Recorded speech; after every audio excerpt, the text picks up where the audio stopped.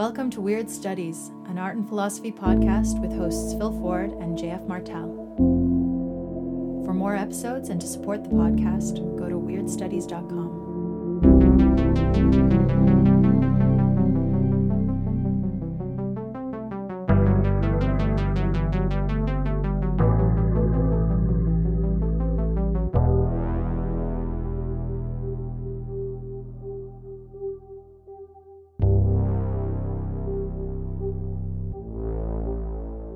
Last time we were talking about games, and the particular game we were talking about is Dungeons and Dragons, or more generally, I guess you call them tabletop games, role-playing games. Tabletop role-playing games, I guess, we were talking about.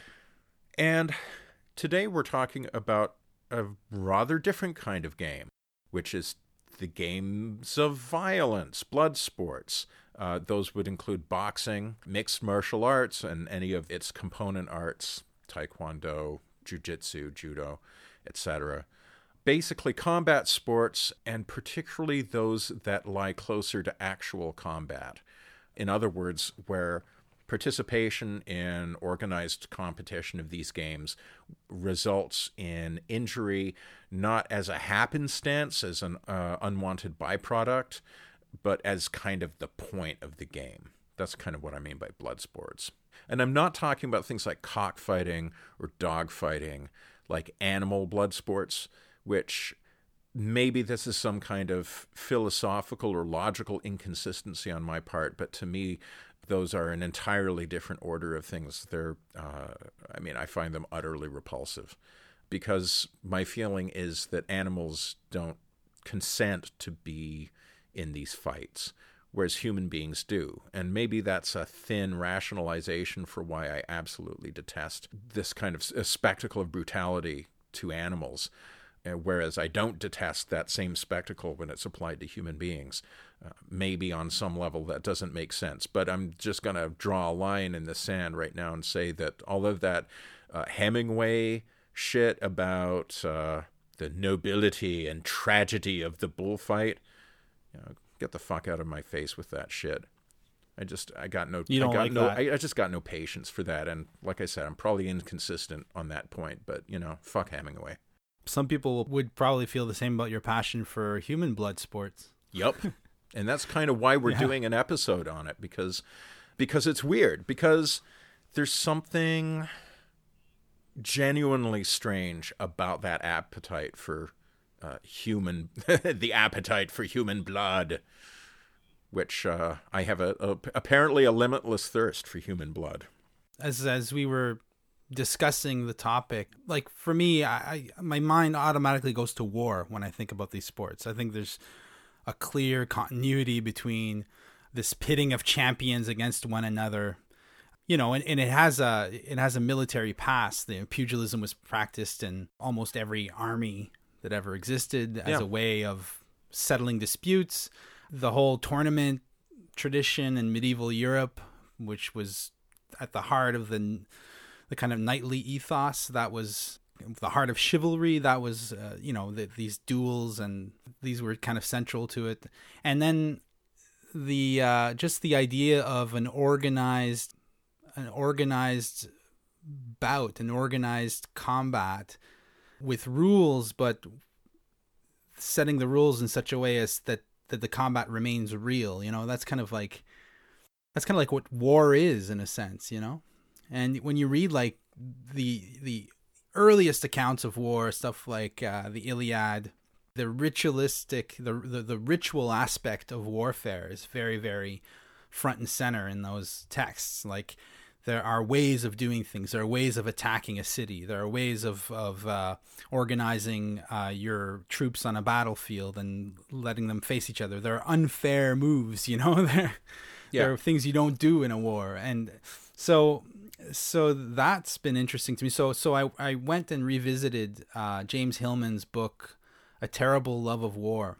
And I read a chapter called War is Sublime, in which he explores the beauty of war, the kind of unholy alliance between beauty and war, or between, in Greek terms, between Ares and Aphrodite. And maybe we can get into that. But just before I do that, I should just say a few words, I guess, about James Hillman. James Hillman was a psychologist, a Jungian psychologist. I guess you'd call him a post-structural Jungian psychologist. He rejected some of Jung's basic axioms or assumptions and went for a more, I guess you call it a polytheistic or pluralistic approach to archetypal psychology.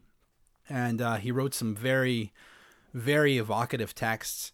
And one of his big preoccupations was masculinity. You know, he was really interested in archetypes of the puer and the senex, the old man and the child, and how these played out in the male psyche specifically. So his book, A Terrible Love of War, is kind of part of this effort to understand man, and this I'm using man to mean men, you know. And it's a really, really interesting book, and it's a very brave book because he's saying a lot of things that could get someone in trouble today in that book. Yeah, like what? Well, just to point out that there is beauty in violence to begin with. So when he kind of retells the story of Ares and Aphrodite's love affair, it's really, really interesting, actually. Like, so Aphrodite's lawful husband was Hephaestus, the god of the smithy, the artisan god. And it's quite natural and logical that beauty and art would be married at some level, you know, that they would belong together. But then one day Ares sees Aphrodite, falls in love with her, and they have a secret affair. And so in the way Homer talks about it in the Odyssey, the union of beauty and war is a scandal. It's a cosmic scandal that shouldn't have happened. So the sun, or Helios, the god of the sun, he sees Aphrodite and Ares kind of having sex in Hephaestus's bed. And then he informs Hephaestus, and then Hephaestus builds a net out of iron to trap them in the act.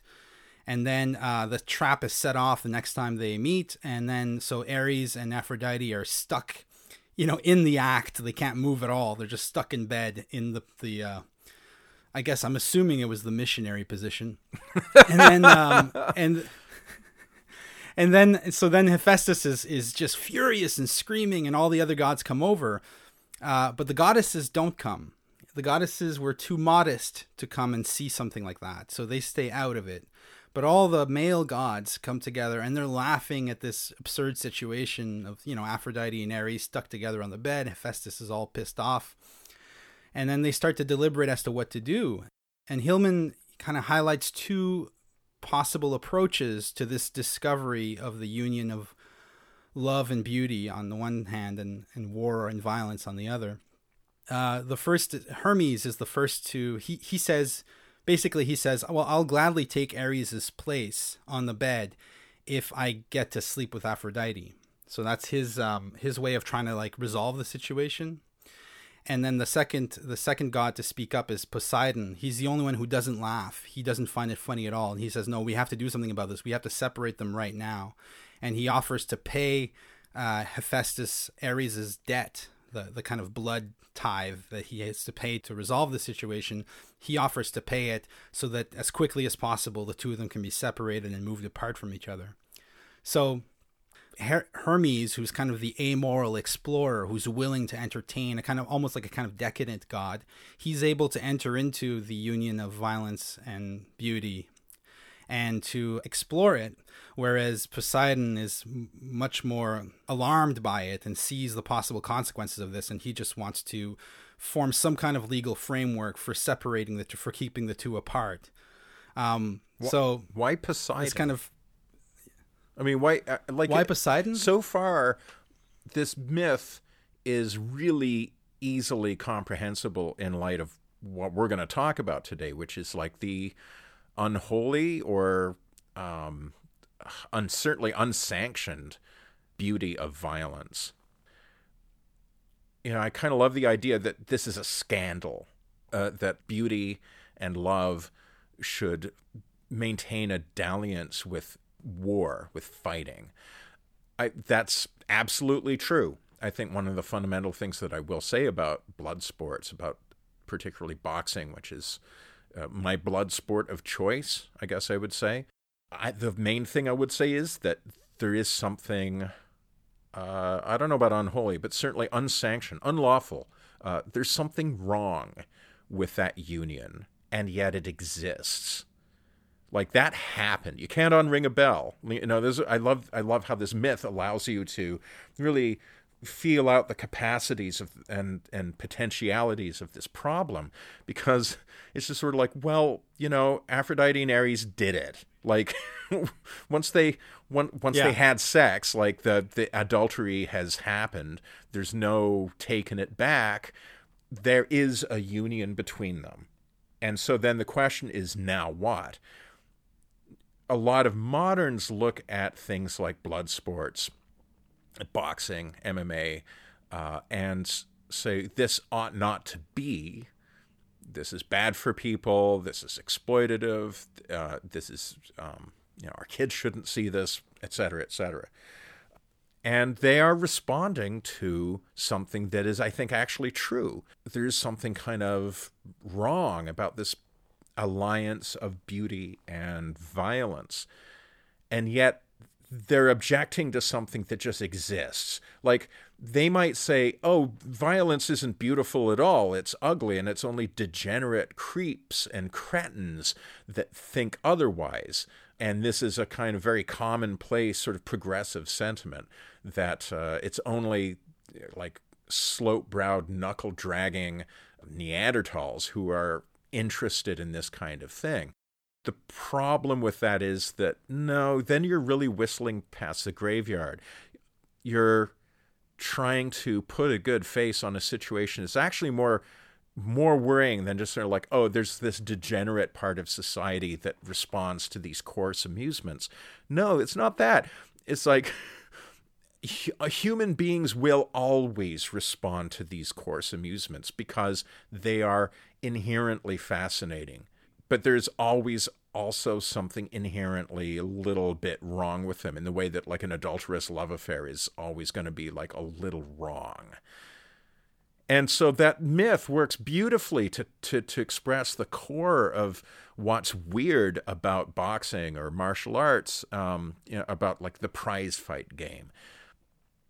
And it articulates the discomfort that I think every thoughtful fight fan has when somebody says, well, how can you like that stuff? What kind of person are you anyway to enjoy the sufferings of others? There's no really good answer for that. It's a hard question to answer because on some level you always know that people are right to say that this is messed up. And yet at the same time, if you're a fight fan, you also know that you're right in finding beauty in this. And so there's this impasse, and both sides never really talk to each other. They talk past one another. There's a beautiful essay by Joyce Carol Oates called On Boxing, which for my money is the single most intelligent thing anybody's ever written about the sport. And that is saying something, because there is a huge and outstanding literature on boxing. And she makes the point that fight fans are always kind of, there's something at the heart of the fight game that they want to express. They want to be able to tell outsiders about it, to explain why they enjoy watching boxing, and yet somehow you never quite arrive there. You never quite get there. You can never quite find the words to express it. And whatever it is, that's a mystery that remains forever inexpressible to people outside and will forever be completely 100% obvious to those inside the sphere of like the boxing world, the fight game. You know, two fight fans who discover that they're both fight fans, and that's very often what happens, is like you are the one person you know who likes watching boxing or watches mixed martial arts, and then by accident you find somebody you know that also enjoys it, and at first you can't believe it, and then you just start talking about your favorite fighters and great fights, and you know, who do you think Errol Spence is going to fight next or whatever, and then you never talk about, like, why are we talking about grown men stripped to the waist, bloodying each other in a ring? Like, why are we talking about this? Why do we like this? It goes unspoken within the charm circle of the fight game, and it is inexpressible outside that circle. So all of this is to say that this myth is a beautiful way of expressing that fundamental mystery. The only thing I don't get about it is, and by the way, it makes sense to me that Hermes, somebody who's just always about what's new, he's always interested in exploring the possibilities of something new in the scene. It doesn't surprise me that he'd be willing to let this one slide. But why would Poseidon be the voice of, civic authority that fears the disruptive power of this spectacle? Why Poseidon? I thought about that too. I was surprised, and Hillman doesn't really answer that question. But I did think about it. I think that there's two things. Okay, let's start with Poseidon. I think it's Poseidon because Poseidon is the brooding, moody god of the sea. He's a god with very, very strong emotional, a very strong emotional core. He's the most emotional of the gods. So, just following classical gender archetypes, he's a more feminine god than Zeus, for example, who's all bravado and machismo and all that stuff. So Poseidon is able to see what the goddesses see, or what the goddesses refuse to see, but they don't even want to come and see this. So basically, the goddesses stay away from the scandal altogether. Poseidon comes over, but reacts the way the goddesses would if they had been there, which is that there's danger in this. It's not a good thing. Because Poseidon has this maternal aspect as the god of the sea, which is a clearly yin, feminine thing. So he reacts on behalf of the goddesses.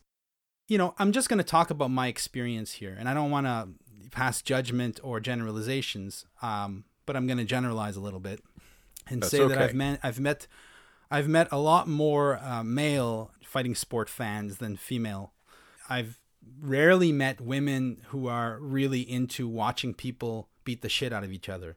That's just my experience. I'm sure there are tons of women who are really into these sports. You haven't met that many women who are like hardcore, right? Take no prisoners, fight fans. Exactly. I haven't met many. There are undoubtedly many.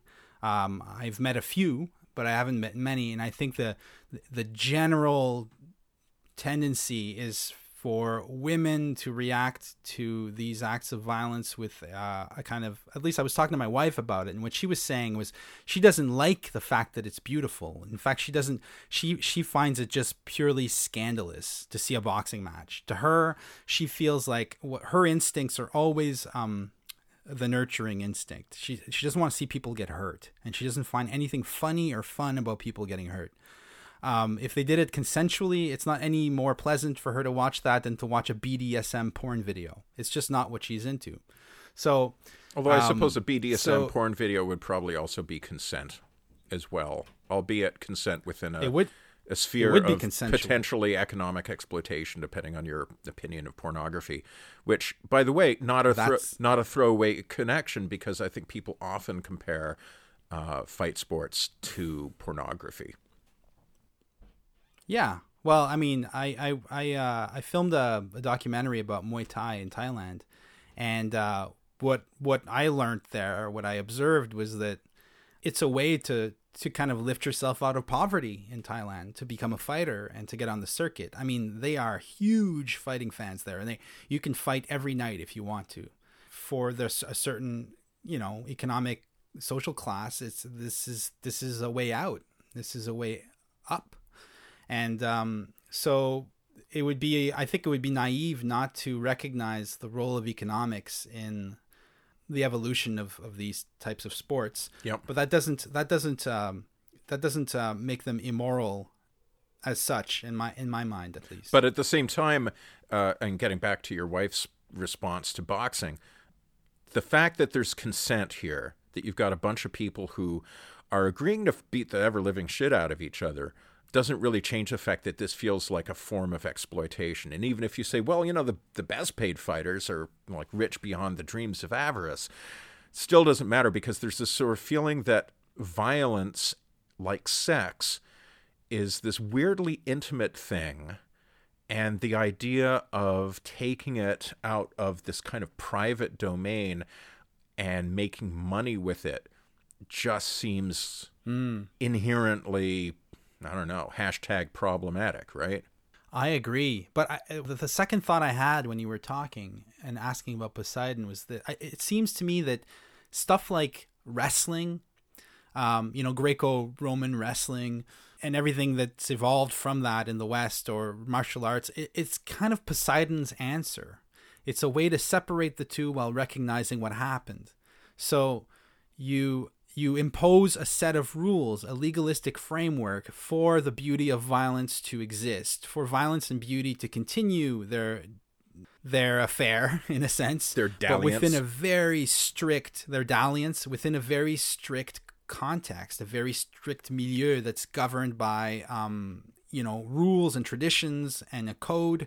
And that's what enables the affair to progress in the light of consciousness, as opposed to being repressed altogether, and then it just kind of explodes on you in spectacularly through actual warfare. Yeah. So there's a theory, I'm sure it's probably an old obsolete theory, but there's a way you could say that these types of sports are a way for aggressive males to kind of let out some steam and do that instead of, you'll often hear that kid would have ended up on the street if he hadn't gotten into karate, or if he hadn't gotten into boxing, that it saves a lot of people. Yep. Because it takes that libidinal energy and gives them an outlet that's noble in a sense.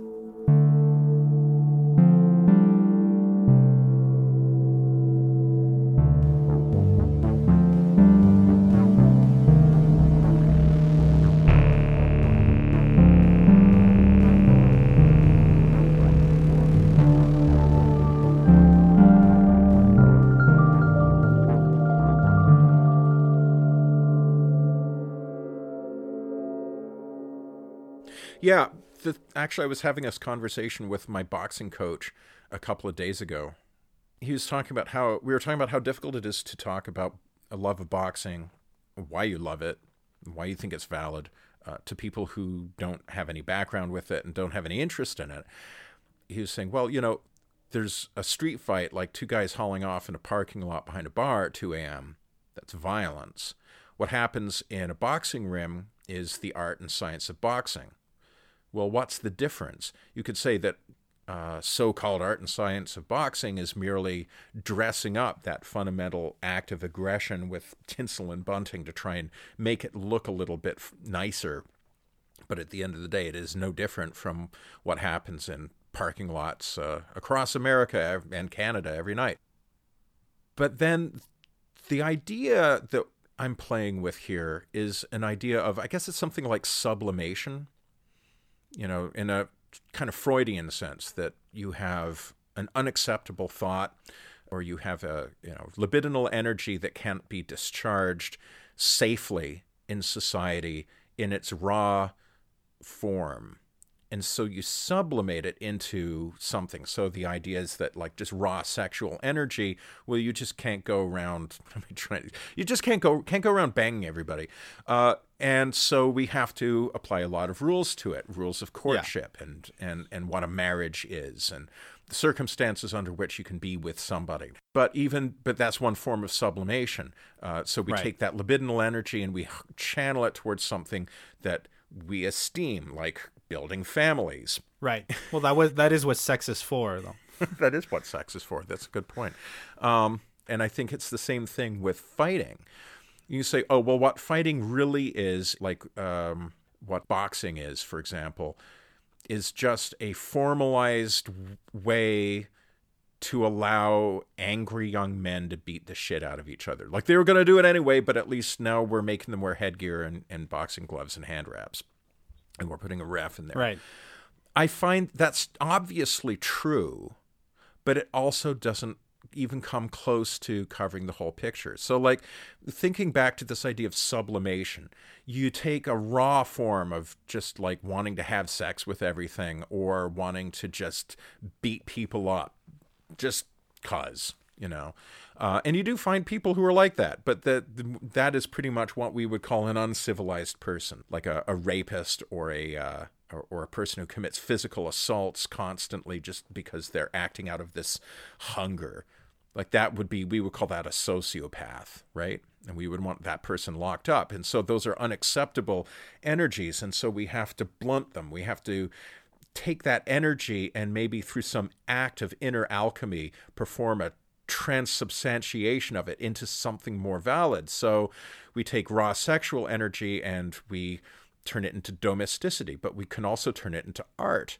An artist can take that raw procreative drive and instead of making babies, make pieces of art.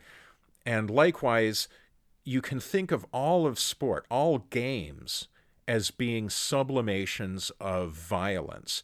Violence in its raw form is unacceptable, so we're going to affect this kind of alchemical transmutation. And now there's rules, and the rules step by step lead you away from the reality of violence towards an abstraction of violence until you get to, and you can think of it as a continuum where it's barely sublimated at all, where it's as close to violence in its raw state as possible. Think of bare knuckle boxing of the 19th century or the early years of the UFC, the Ultimate Fighting Championship, or this martial art called Lethwei that I got to discover through my work. That's pretty much as close to just pure violence as you're likely to get. Yeah. So yes, you. Well, what's it like? I know nothing about that fighting style. So Lethwei is this bare knuckles fighting sport that's practiced in Myanmar. Yeah. It used to be, the rules used to state that the match ended when blood was drawn or something of the sort. There was, but blood is drawn in every match. It's just, it's really, really, really, really violent. And but there is still that. I don't know if we can call it sublimation because it's not sublimated. It is, even in boxing, it's still just beating up. It's not like hockey where it's like, you could say that hockey is sublimated warfare. Yeah, okay, but, to go back to this idea that there's a continuum of sublimation from barely sublimated at all, like Lethwei, all the way to chess, where there's no violence at all. No one's smacking anybody or doing anything of the sort, but it's all in the rules and forms of chess. Now, one thing that you find fight fans often saying, by way of, I guess, justifying their favorite thing, is to say that in a game of chess, if my knight takes your bishop and it makes the little hook move, the little L-shaped move, that means something because within the rules of chess, it means something. We've all consensually decided that it means something. But it doesn't really mean anything. It's just an arbitrary pattern. However, if I punch you in the face, that will always mean something, right? The action of hitting somebody has a reality, an unsublimated reality. And the thing about fight sports is that they are right at the edge of that continuum. But there is sublimation. Like, there is a difference between just two guys going at it in a parking lot and a professional boxing match. There's rules, for one thing. Like, there's all kinds of parts of the body that you can't hit. You're not supposed to hit somebody and hold them at the same time. Unlike, you're not supposed to do it in hockey either, but that's basically the way all hockey fights are. It's clutch and grab. You grab the guy by his jersey and you punch him until he falls down. And by comparison, boxing is quite a bit removed from that. Like, there's all kinds of, you're not supposed to hold and hit. You're not supposed to, hit a guy in the nuts, hit below the belt, or gouge a guy in the eyes. And most importantly, there's a third man in the ring. Joyce Carol Oates makes the argument that it's the referee that makes the boxing match. Without the referee, you just got two guys fighting. And she says, like, basically that would be an obscene spectacle that nobody could really stand.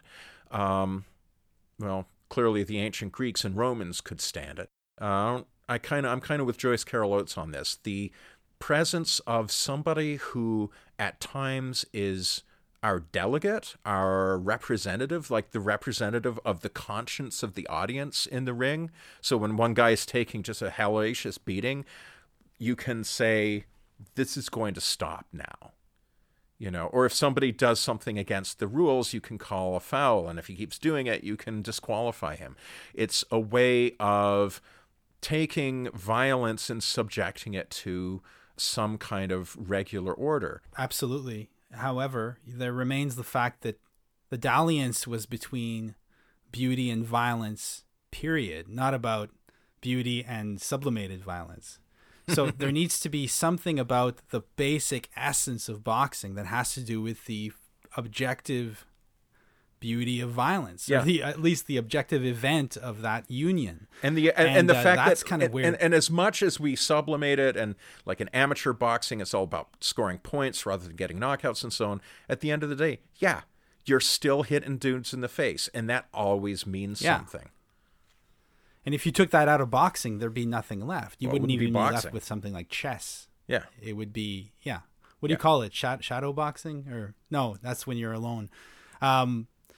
But you could think of a continuum, a kind of spectrum. With at one end, you'd have like the full-on gladiatorial combat of the ancient Romans, and at the other end of the spectrum, you would have the absolutely rarefied, abstracted combat arts of the Shaolin monks who don't even fight.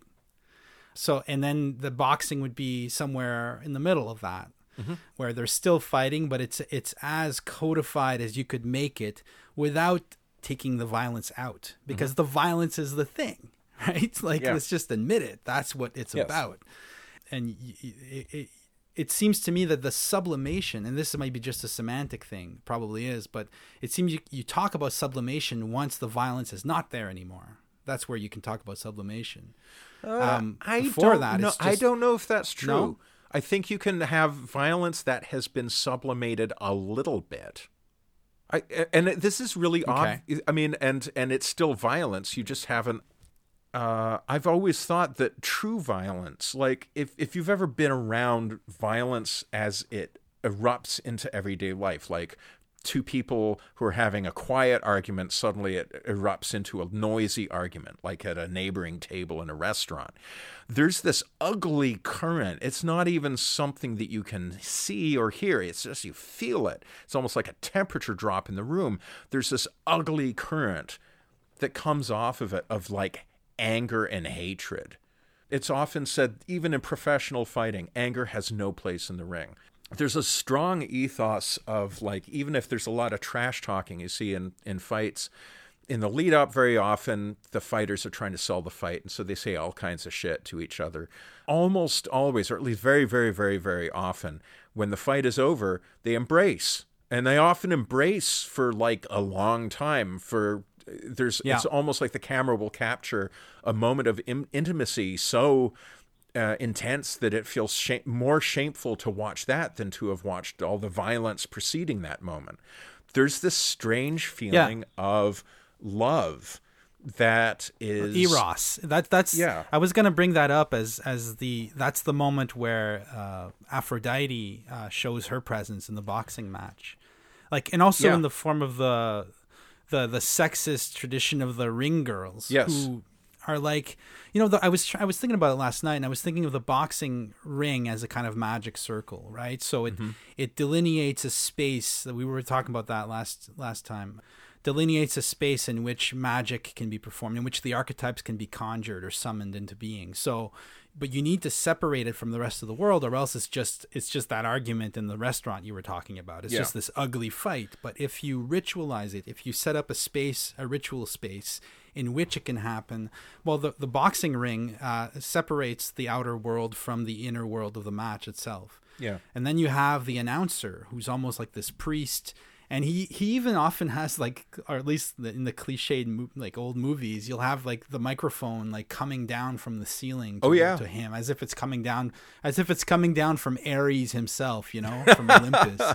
and then he'll announce the fight, he'll name the fighters, and then the ring girls are like these sibyls, these kind of priestesses who keep time and who reaffirm the boundaries of the boxing ring by transgressing it periodically between rounds. So they'll come into the ring with the numbers, and they keep order. And then the presence of Aphrodite for me comes when in the clinch, when the fighters clinch, and it's like they're protecting themselves from the other by holding the other tightly. I always found that very alluring as a kind of event. Like the two boxers grab each other and they're holding each other as a way to stop fighting, as a way although I don't know what though the clinch is its own phase of fighting. It's just a different kind of fight. It is true that, like, especially in boxing, if one guy gets stung, if he gets his bell rung with like a good clean shot, he'll very often immediately go for a clinch to try and bind up the arms of the opponent, just to keep him just to give himself a couple of seconds to clear his head. And the referee will break them up if they don't fight their way out of it. The idea is like, fighters fall in clinch all the time, but there's a whole art to getting out of it with, like, maybe landing of some of your own shots while avoiding them. So the clinch actually is its own kind of fight. Sure, but you can also imagine how in the heat of a really intense fight where you're hurt and you get into a clinch, and the temptation to just kind of stay there a little bit. Actually, like you do see that. When you see both fighters, sometimes they're really tired. And by the way, if anybody listening to this, if you've never tried even to throw punches at a heavy bag for 2 solid minutes, you have no idea how tiring it is. And actually fighting somebody is 10 times more tiring because it's so unpredictable. Like, it's unbelievably exhausting to do this stuff. And sometimes you will see fighters in the later rounds, they're both really tired and they're both still trying to win, but sometimes they will fall into what really looks like a consensual clinch. Like, they're both holding on to the other and they're not really trying to fight out of it. They're both getting a breather. Like, that happens not infrequently. Well, that's why the referee has to separate them, right? Yeah. The referee is there not only to protect the fighters, but also to keep them fighting. Right, because they could fall into each other's arms. I'm just saying that there's this, and you see this in great war films too, and in stories about the war. That's the thing about the sublime, and the people who would like to deny the beauty of violence are, maybe they haven't read their Kant and Burke, because the sublime is that which you cannot accept and yet is. It's what completely exceeds your conceptual powers. So the idea that there be beauty in war, and you hear this, I was reading in Hillman's book, he talks about people who were in London during the Blitz, and the absolute, and they would say, like, I was filled with terror and yet I was amazed. I was enraptured with the beauty of these burning buildings and these these bombers like barreling down on the city, and these explosions, and the sheer intensity of seeing these structures that I thought would just always be there just come down like they were made of cardboard, Yeah. And there's just something about that spectacle that is, we can not like it, but we can't say that there's no sublime in it. There's no sublimity in it. There's no beauty in it. Well, I can think of the best possible example of that is the collapse of the Twin Towers on 9/11, 2001. And there's a German composer, Karlheinz Stockhausen, who got in a lot of trouble because after that happened and the weeks after it, he said something to the effect that this is the greatest work of art that an artist could possibly imagine. And he immediately said, and of course, the most terrible.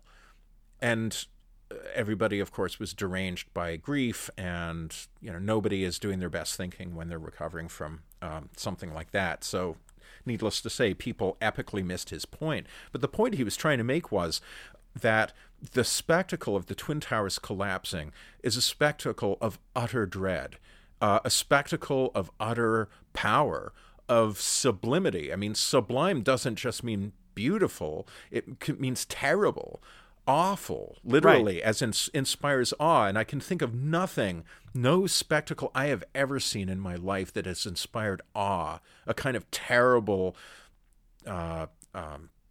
just a terrible scrotum shrinking feeling of awe. as when I was watching TV and the towers fell. That doesn't mean it's good. And that was Stockhausen's immediate point, that it's a kind of satanic work of art. But nevertheless, that Osama bin Laden and his lieutenants imagined something, a kind of vast spectacle of destruction, a vast Götterdämmerung to play out in the media, to play out as a televised spectacle. And in so doing, they created something that would last forever. People will be remembering those images. People will be circulating those photographs and those clips for as long as we have the technology to do so. And so, this actually brings us face to face with sort of a scandal of beauty, leaving aside the dalliance of Aphrodite and Ares. There's always something problematic in beauty, because beauty doesn't adhere to noble things, or if it does so, it does sometimes almost accidentally, or at least I would say incidentally. Well, here's where we get into interesting territory, which relates directly to what we're talking about, blood sports. So the Walter Benjamin famously associated the aestheticization of violence, or the aestheticization of politics in general, but of warfare and violence specifically, with fascism. And I think that's a pretty obvious observation now, looking back at history. To see, and you can trace this back to the Decadence and the Futurist Manifesto and certain art movements in the late 19th, early 20th century, where there was a clear celebration of the sublimity of violence. Yep. It seems to me like the fascist mistake is to recognize the beauty of violence and then equate beauty with the good. Mm-hmm. Whereas, in fact, what you're saying is that beauty takes no account of what is good and evil. Yep. That beauty is its own thing. And, it's one of the three big fundamental principles for Plato, right? So beauty on its own can be horrible, and it can become the sublime spectacle of 9/11 or Hiroshima, or the bombing of Hamburg in the Second World War, or whatever. Right. So beauty needs to be tempered by other forces, or else it becomes very, very dangerous. Mm-hmm. Does that make sense? Yeah, which is, I think, why the Decadents were so much about that idea of just beauty for its own sake. Didn't we talk about this when we were talking about Machen's The White People? But because Machen we was ended a up decadent. arguing. Yeah, but Machen certainly didn't conflate beauty and goodness at all. That's my point. Fascinated by each. But my point is that the Decadents knew perfectly well that beauty is the beautiful is not necessarily the good, and so the kind of like almost the glorification of things that are sickly and unwholesome, as in Richard Strauss's opera Salome. I think I talked about that. Mm-hmm. That's like glorifying beauty as this amoral force, and doing so by showing you something beautiful that is so obviously wrong.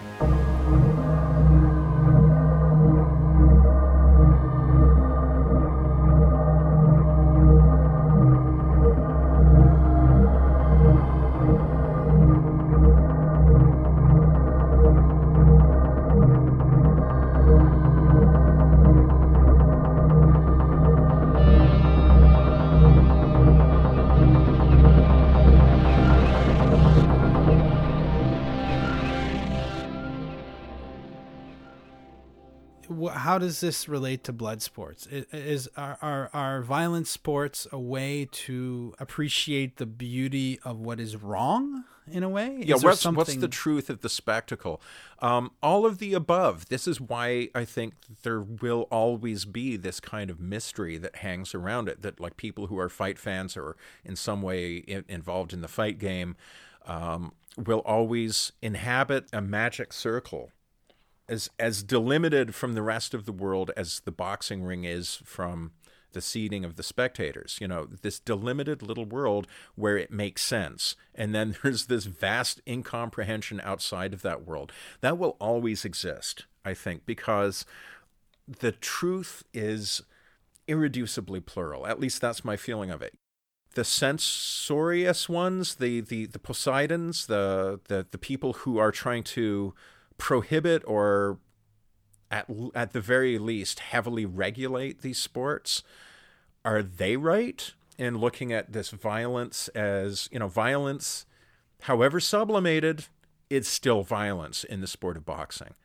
Are they right? Yes, they're absolutely right. Are they right in saying that there is something a little sick and wrong about enjoying violence? Yeah, I think they're kind of right about that. Are boxing fans right in saying, yeah, but you don't understand, boxing is not violence, it's an art and a sport and even a science, if you like, this kind of complicated chess game? Yeah, they're absolutely right about that. It seems to me that what we're getting at is that the beauty is not a subjective thing. Beauty is a subjective reaction to a real thing.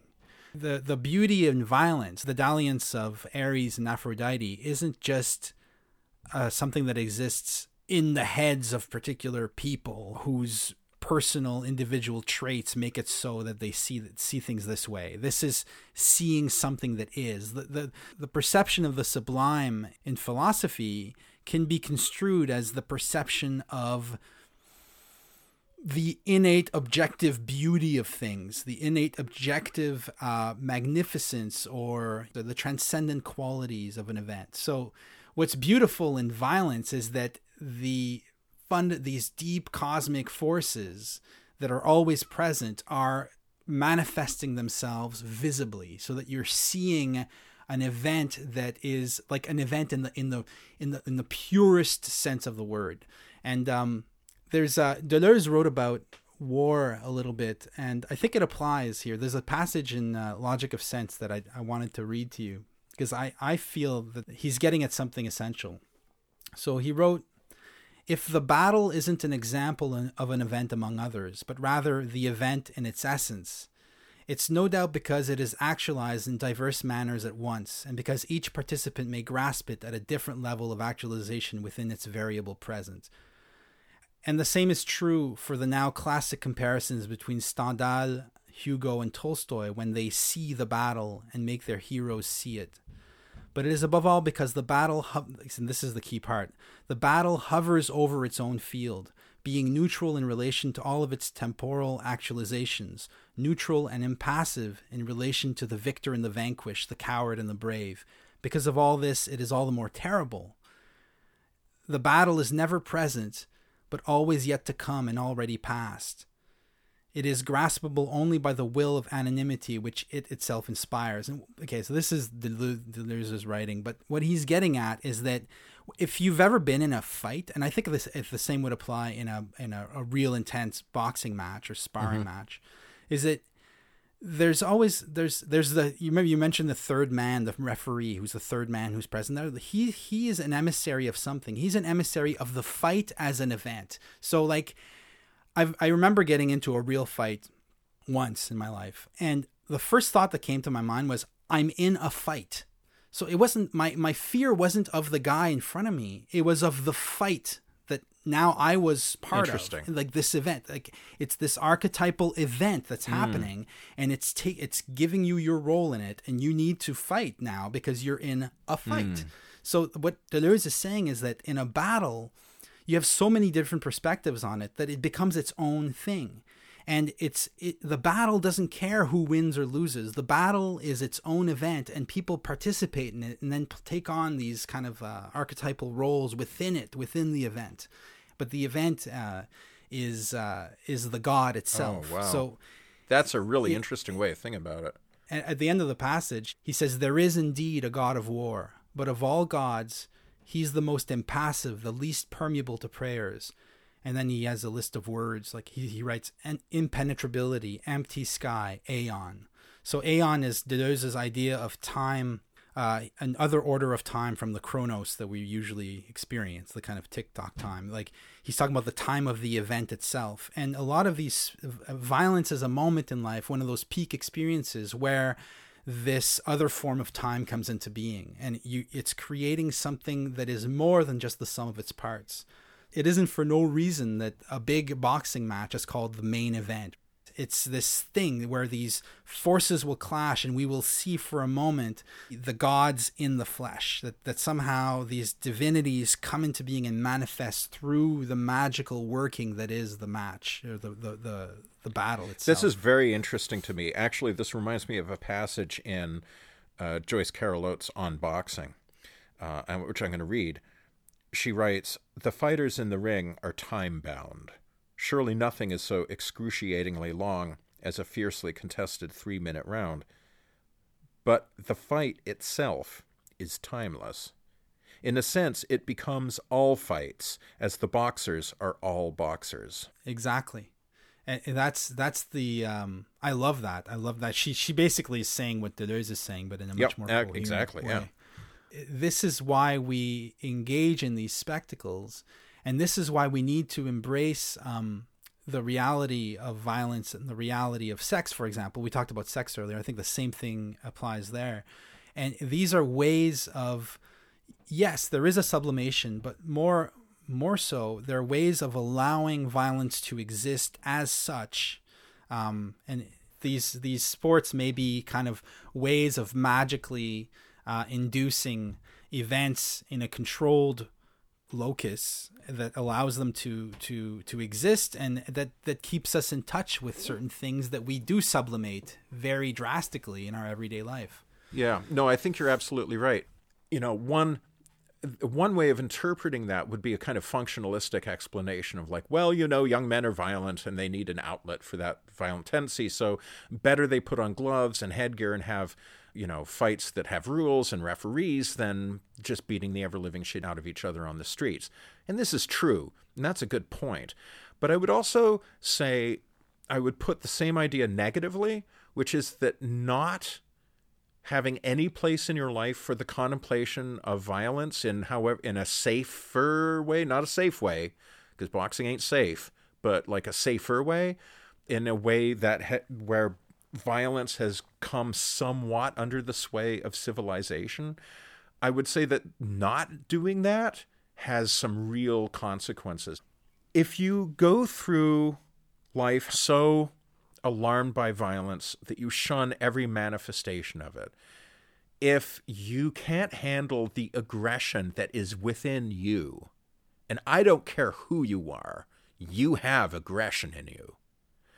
If you don't have a way of seeing it, looking at it, experiencing it, and recognizing it in yourself, if you can't even bring yourself to recognize it, if it's such an important part of who you think you are that you don't have an aggressive bone in your body and you don't understand other people being aggressive, if that's your line, then I suspect that you're repressing that part of yourself. And I suspect that if you're repressing that part of yourself, it is going to come out, but in more or less unskillful and unconscious ways.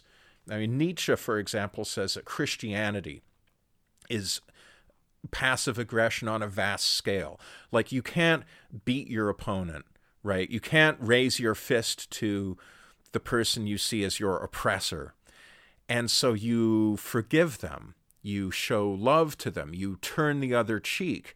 And the idea is that, well, I don't know if this is Nietzsche's idea, but like, you make them feel bad about their strength. Well, that's exactly Nietzsche's idea. You organize a moral system that says that aggression, that strength is bad. And by the same token, that your own passivity and weakness is good. And in that way, weak people can gain power over strong people. I think that's kind of Nietzsche's point, right? That's Nietzsche's thing. Yeah.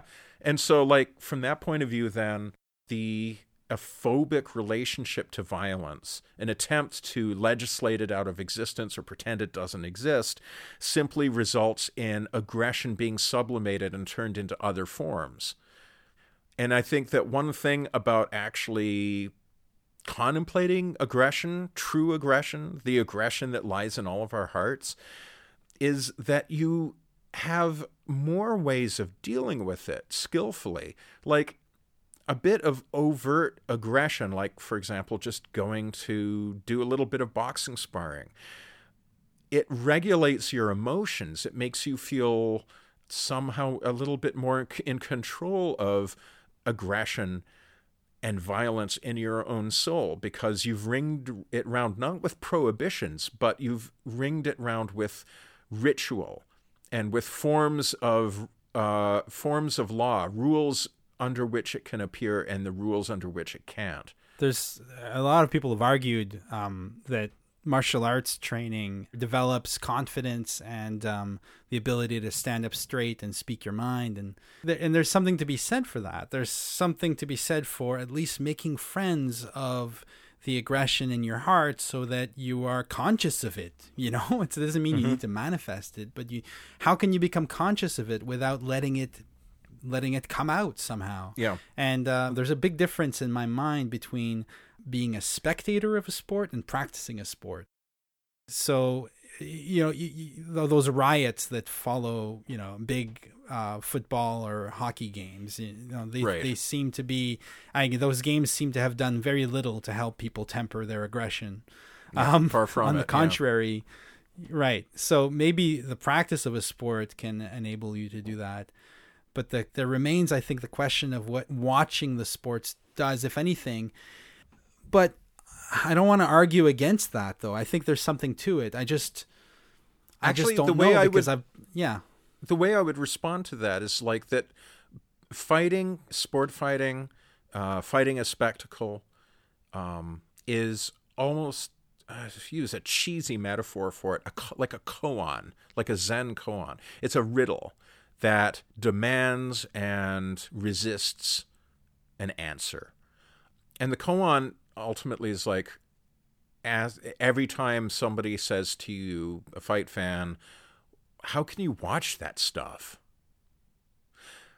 And I don't even really quite know the answer myself all the time, because it's like, how can I stand to watch the suffering inflicted on another person? I mean, I really hate violent movies. Like I would do anything. I would walk a mile out of my way to avoid watching a Saw movie, right? And yet, for some reason, I can watch a boxing match where somebody gets knocked the fuck out and with perfect equanimity. Why is that?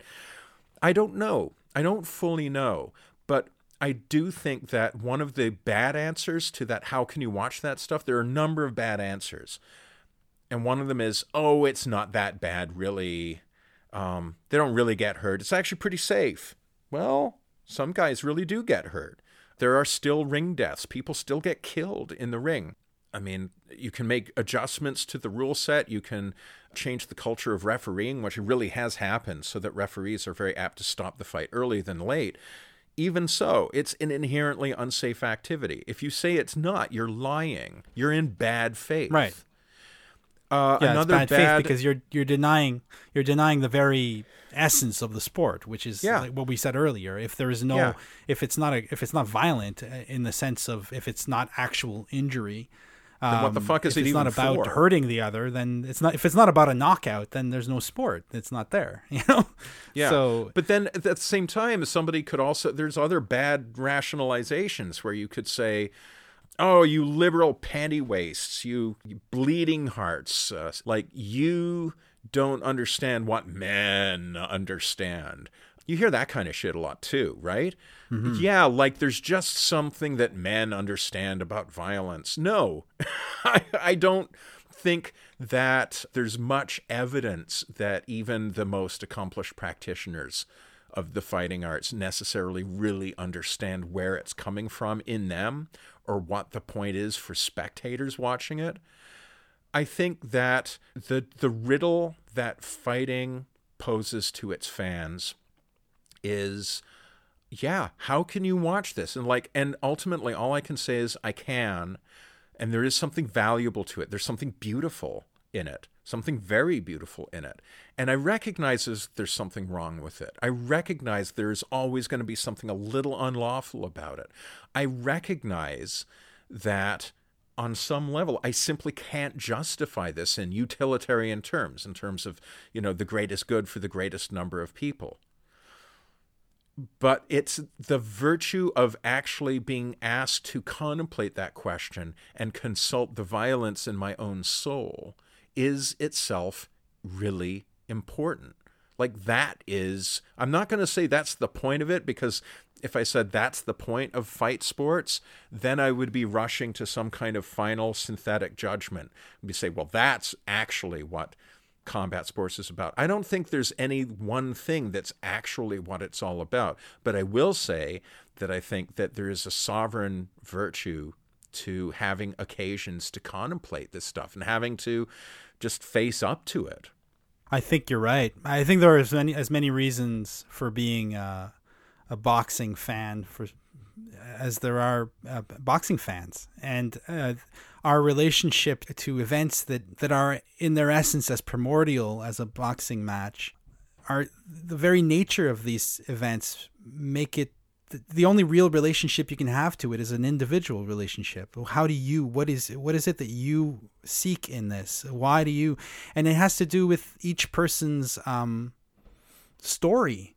And the other thing is that the beautiful thing about about a fight is that it is a story. There's a beginning, a middle, and an end, and something will happen. And there is something about that makes it inherently interesting. Yes. And we can ban it, we can regulate it, we can do everything. It won't change that primordial power that it manifests as contest and story, as agon, right? That's a Greek word I like a lot. Agon meaning battle.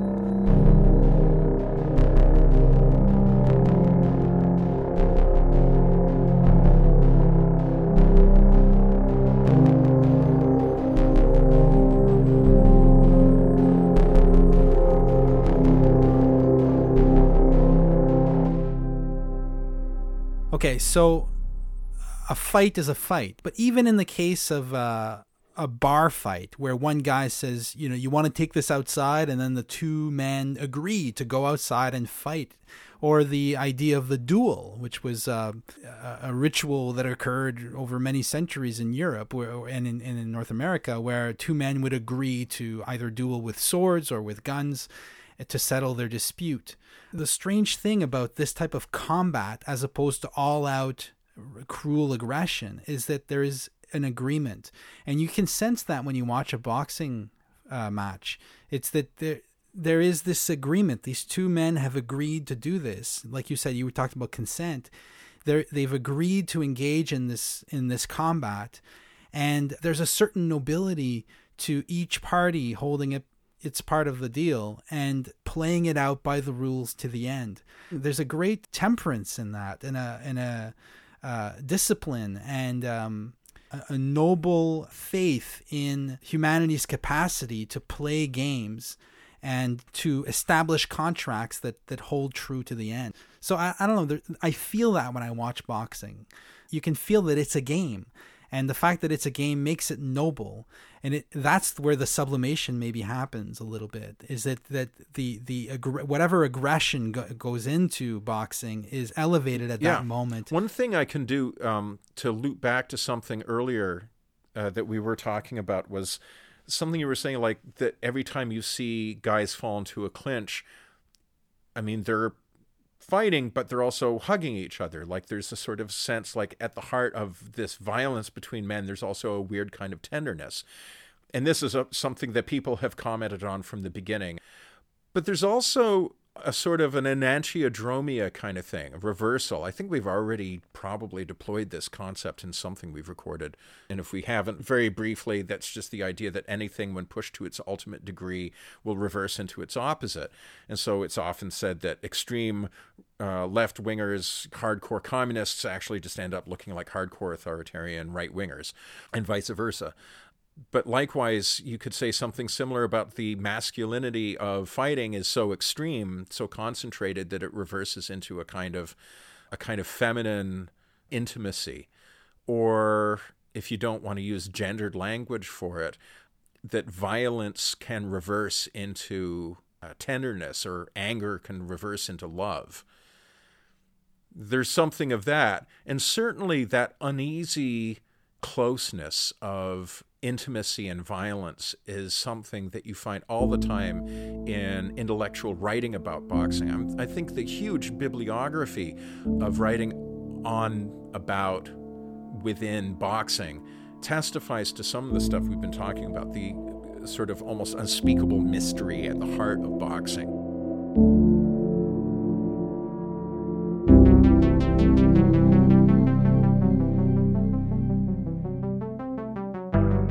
If you enjoyed this episode, consider subscribing to Weird Studies on iTunes, Stitcher, or Google Play. You can also find us on Twitter and Facebook. Music for the podcast is composed and performed by Pierre-Yves Martel. Thank you for listening.